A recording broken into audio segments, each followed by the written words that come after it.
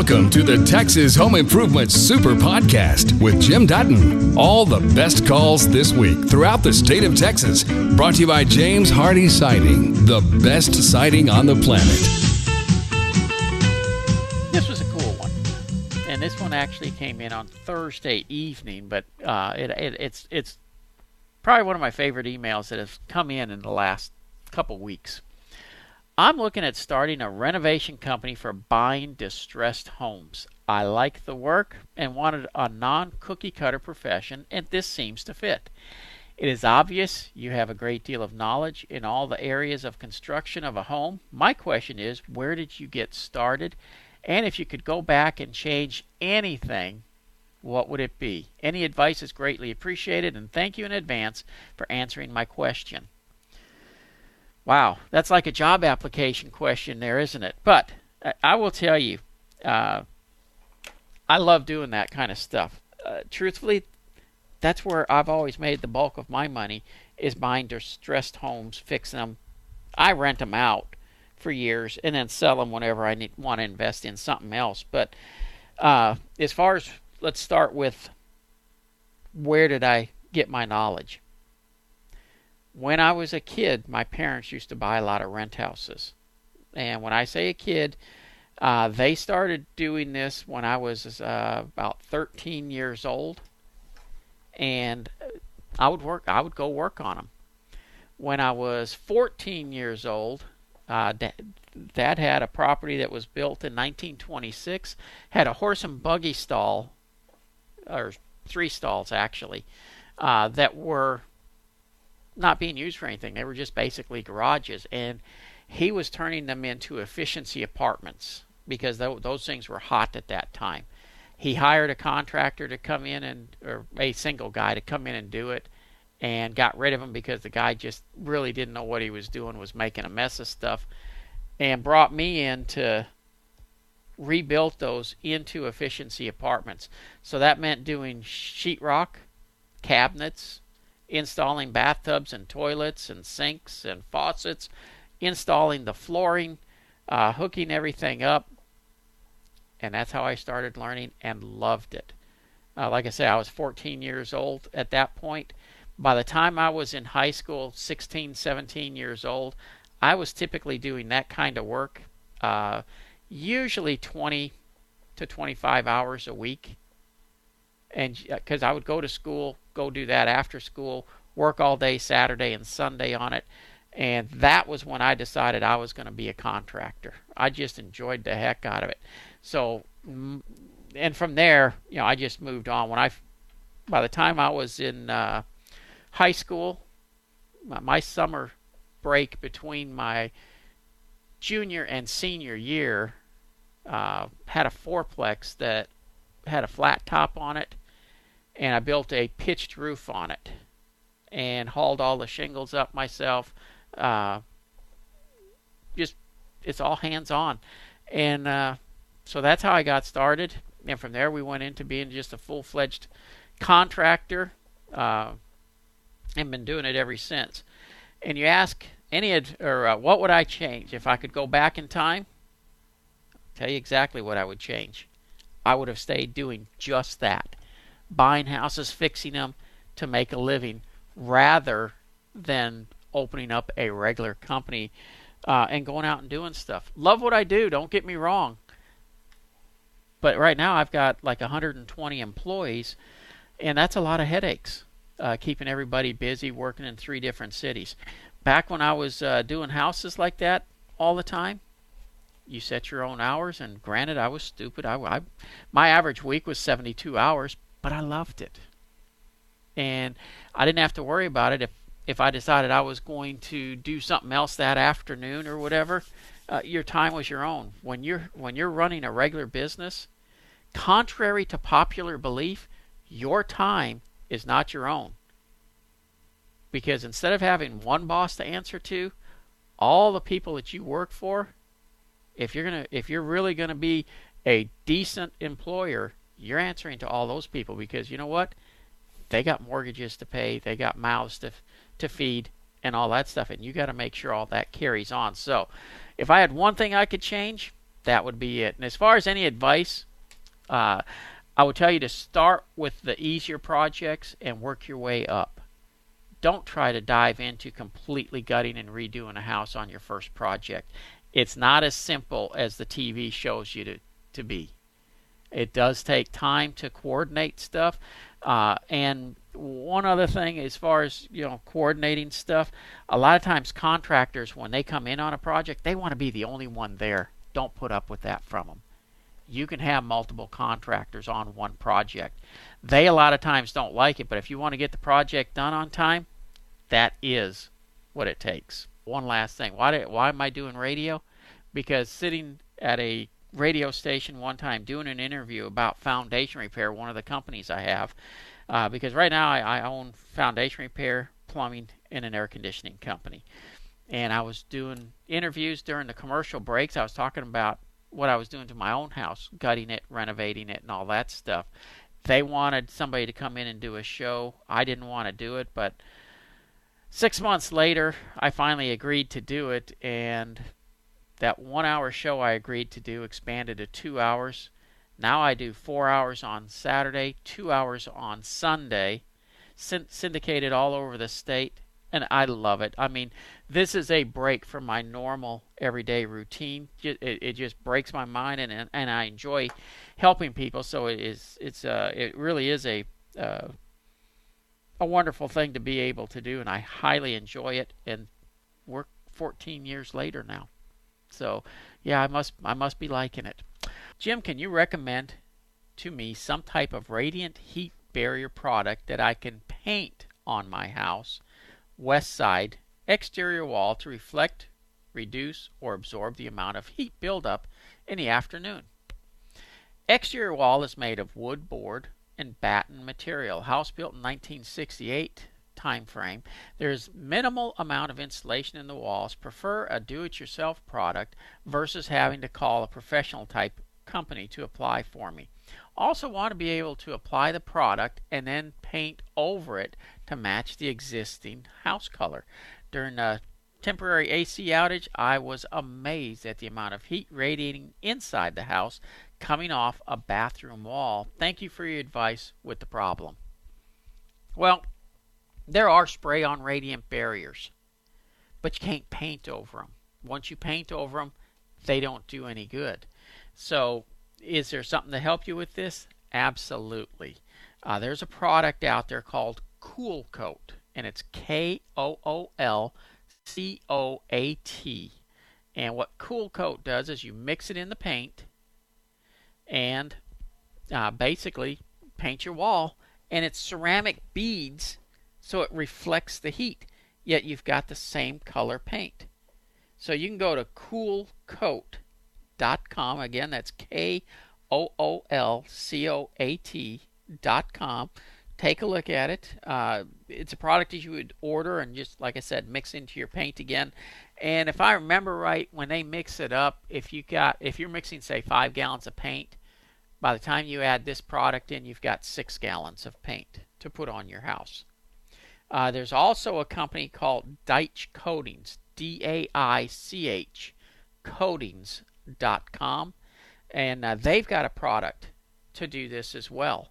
So both of them work great and will do about the same thing as a spray-on radiant barrier.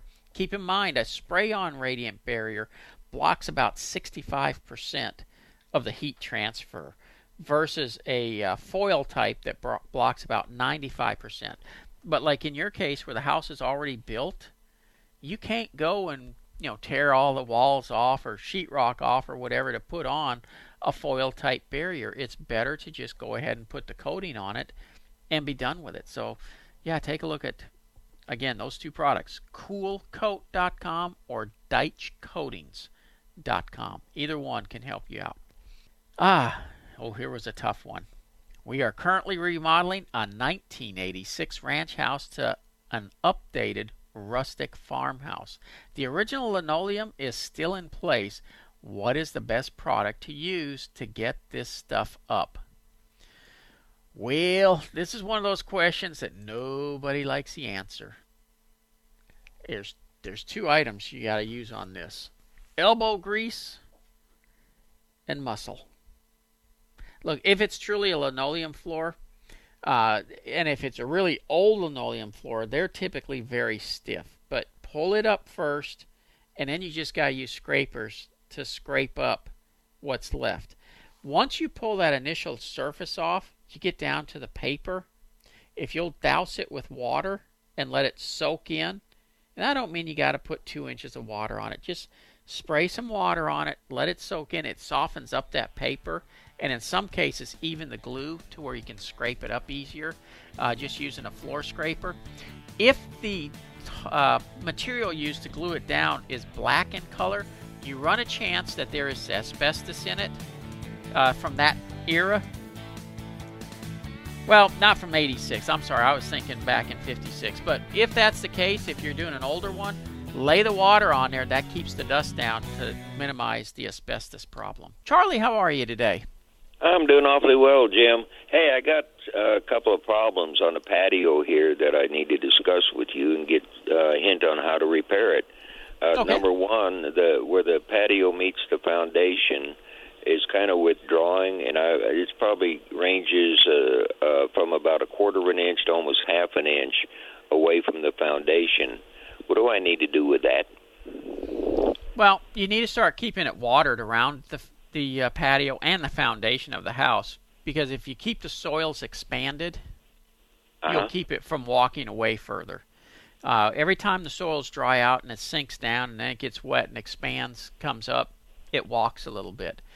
And then as far as the gap, you can actually go down to one of the box stores, and they've got a product that you can put into that gap using just a caulking gun. If you want to use the stuff that contractors use, go by one of the Rental One locations, and they've got a regular expansion joint filler that you can inject. Now, if it's in a driveway, you can use that stuff, or they make a roll of stuff that you can purchase. But for what you're talking about, where it meets the house, definitely use that tube of stuff. And I will tell you, I was at a house yesterday that I did some work on back in 2014, and had injected some of that into the joint there. And it looked as good today as it did in 2014 when it was put in. I was amazed at how well that's holding up. Yeah, well, I'm 77 years old. I just need a few more years. But anyway, the second thing is... It'll run you, how wide a patio is it? About 9 feet. Okay, so you'll probably go through one, maybe two tubes that are... So if you're going to spend, $20, $30 is all. Oh, well, that's nominal. Yeah. And the other thing is that there's a crack in the same patio that goes from the foundation out to the outer perimeter, and but it's just like a hairline crack. Is that something you just leave it set, or can I? Yeah. Don't worry about that. Okay. All concrete cracks by nature. The steel is in it to hold it together when it cracks. So you don't have to worry about fixing that at all. And how old did you say you are? 77. Well, I'm going to make you feel bad. Okay. I've got a friend that, I used to go down to a German restaurant when I was 15, 16 with my parents and stuff. And I continued going even after I was older. But there was a guy there, and I was at his house Thursday morning to take a look at it. And it was actually his dad's house. His dad was there. He was 101 years old. Holy smoke. He'll be 102 in April. And he came out. He met with me. He walked around the house with me. He still held a great conversation. When he was 99, he shingled his own shed. Oh, my. At 99. So you got a lot of time left in you. That's really impressive. It was. I went and had dinner with my parents that night, and I said, Dad, I got to make you feel bad here. You remember Eldon, and I went and met with his dad, and he's 101. Well, he maybe didn't live as hard a life as I did, is the answer I got from my dad, but I think But you know how it goes, you know. I can relate more to your father. Yeah. Charlie, have a wonderful afternoon. Oh, I got one more question for you. Oh, sure, go ahead. Time. Okay, we have some on the same patio. There's been some rocks come out, and my wife refers to it as our turtle because it looks just like a turtle, and it's probably, I don't know, somewhere between a quarter and a half inch deep where these rocks have come out. And how do you fill that in? If you want to fill them in, you can just get some floor leveler, but you got to get one that's rated for outdoor use. Go over to Floor and Decor, and they'll show you the products that you can use to fill those holes in. Do they have a place in Fort Worth? They do. Oh, okay, because I'm in Burleson, south of Burleson, actually. But yeah, that'd probably be the closest one. Yep. Okay, young man. Hey, I truly appreciate your time and your information. You've been a great help. Thank you, Charlie. You have a wonderful afternoon. You have a good weekend. You bet. And we're going to Fairfield, Texas. And Howard, how are you? Fine, Jim. I have a question about we're thinking about replacing a worn-out carpet with wood flooring, and I just want to know your advice on what we look for in terms of.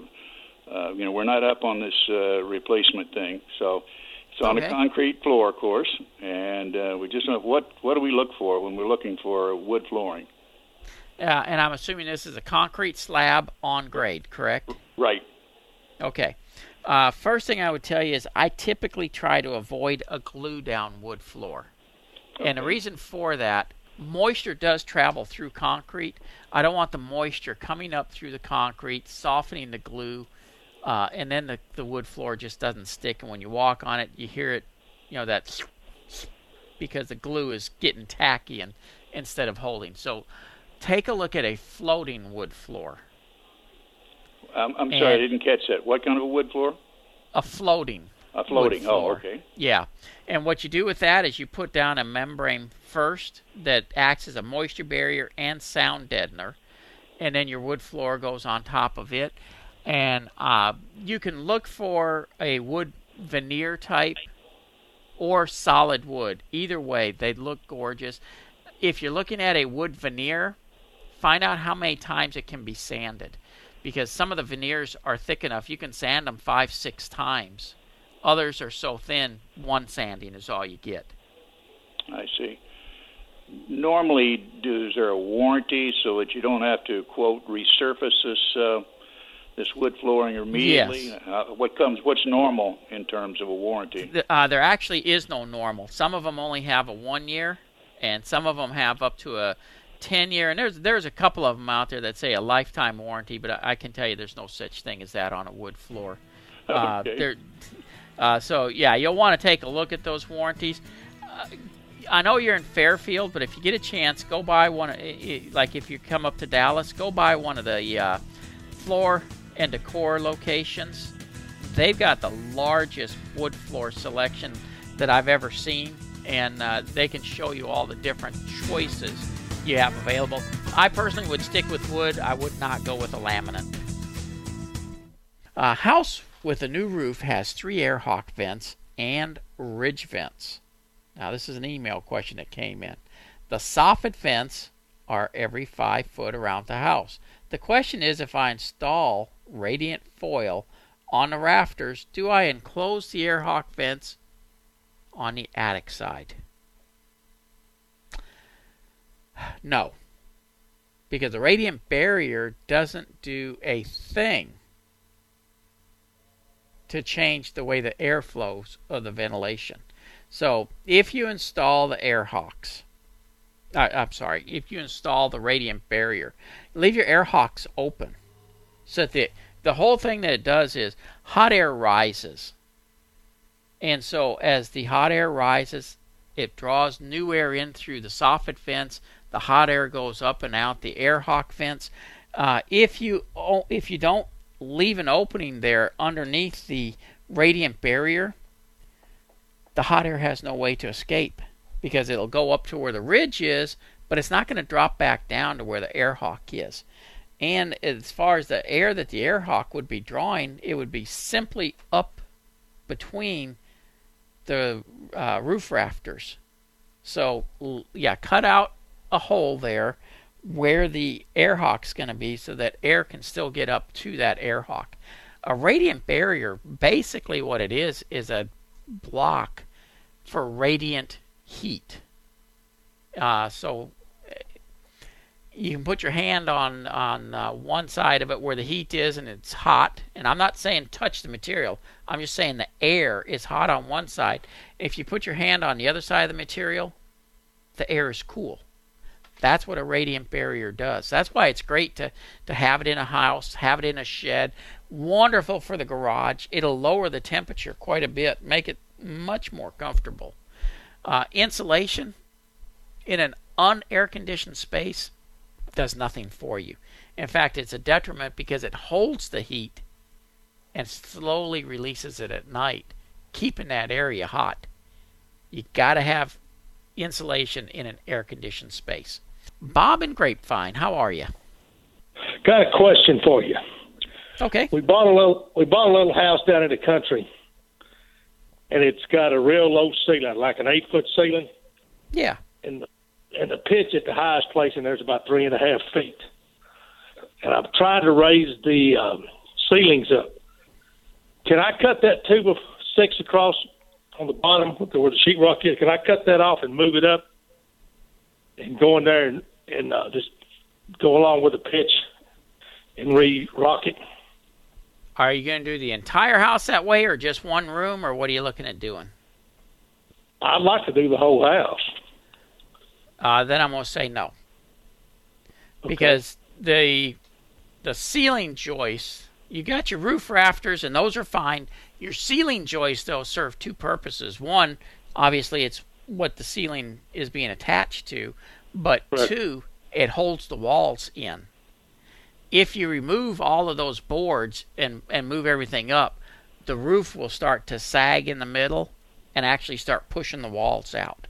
So what you may want to consider is, yeah, you can go ahead and do that, but higher up, you're still going to have some cross bracing to hold everything together. Yeah, I saw one little house down in the country where they had done that, and they just put the cross braces about a foot off the center pitch in the center of it. Yep, and that's what I was just starting to suggest, and that'll be just fine. Okay, buddy. I appreciate it, Jim. You bet, Bob. Take care. Thank you. You too. And you got to remember, a roof, the way it's designed, when you have a pitched roof, it's like a triangle. And so if you take one of the end of that triangle off, the other two pieces are going to start sliding on you, and it will push walls out. It's easy to hold it together by just adding some bracing up there and make it decorative. Beverly, how can I help you? What I'm curious about is the radiant barrier. Can you explain to me the different types and the advantages and disadvantages of each? Okay. We've got spray-on radiant barriers, and basically it's got a paint with metal flakes mixed in it, and you can spray it onto the inside of, whether it's on the inside of the roof deck or it was originally developed for military use inside their armored vehicles and tanks and things like that to help control the amount of heat coming into the environment. And that typically will block about 65% of the heat from coming through. Foil barriers, which come in 4-foot wide rolls. You got single ply, which you staple up on the roof deck, and it has to have a dead air space behind it in order to work. That will block about 95% of the heat transfer, so it does substantially better than a radiant barrier paint does. And then you have the multi-layer radiant barriers with a thermal break in the middle. That can be sandwiched in between building materials like behind siding, behind sheetrock, things like that. And again, it blocks about 95% of the heat transfer. Okay. Thank you very much. Where are you wanting to put it? In the attic. I personally use the multi-layer system, and I'll tell you why. I don't care what the temperature is in my attic. I'm more concerned with controlling my living area and lowering my energy bills. And by putting it on the attic floor on top of my insulation, it controls the amount of heat that gets into the insulation. So it keeps it from getting hot, which means my air conditioner doesn't work as hard. And I will tell you, I have a 3,000 square foot house. A third of it has no insulation. The rest of it only has about 4 inches of insulation. And I run an electric bill of about $200 a month. Okay. Which for a 3,000 square foot house is pretty good. Yes, sir.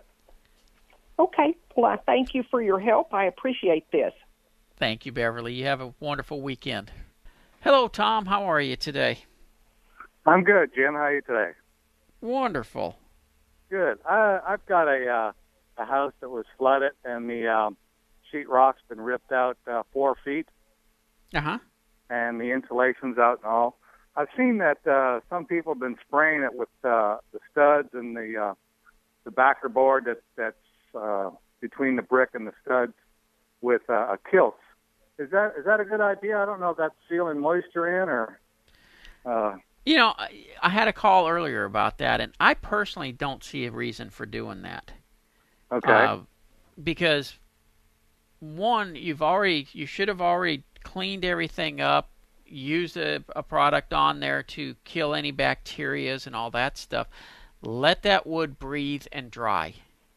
Yeah. And once it's dried out, nothing's going to grow on it anyways. The kilts that people are trying to put on there, it really can do more harm than good because, yes, it can trap moisture in there. And more importantly, after the house is put back together, it's going to be worthless on there. And if you ever do get some moisture in, at that point, it can be detrimental. Yeah, that's kind of what I'm thinking. Let it breathe, right? Let it breathe. Yeah. Okay, I've got another issue on another house where there's a lot of sewer smell in the bathroom. And near as I can tell, unless I just can't find the vent line, but there doesn't seem to be a vent to the where the tub is. It doesn't seem like the tub is vented. Like there's a hole under. It has to be. Huh? It has to be. So you just think, but in looking in the attic, I don't find it either. But, it's probably tied into another vent stack somewhere. Okay. So what I'm doing is putting some AC vents into it, like because there's no air conditioning into that bathroom. So okay. There was fans in the bathrooms, but they were just venting into the attic. So I'm running a 4-inch duct through the soffit. I think that might take care of it, huh? Oh yeah. Okay. By chance, is the toilet up against the wall of the tub? No, it's on the opposite side. Okay, how about a sink? There's 2 bathrooms next to each other, and it looks like all the venting is tied into just to one pipe. So it's maybe not the best venting system, I'm thinking. But it's in Houston, so it would have been in code and inspected, even though it is 30, 40, 50 years old, I guess. Well, back in the day, the stuff they did back then doesn't necessarily meet code today, but I wouldn't worry about it any. Okay, so I'm going to go with the vents and see how that does. Thanks very much, Jim. Appreciate being able to call you once in a while. Hey, I love the calls. Thank you, sir. Thank you. Bye-bye. You've just heard the best calls and questions from Texas Home Improvement. For more information about our show, go to thipro.com.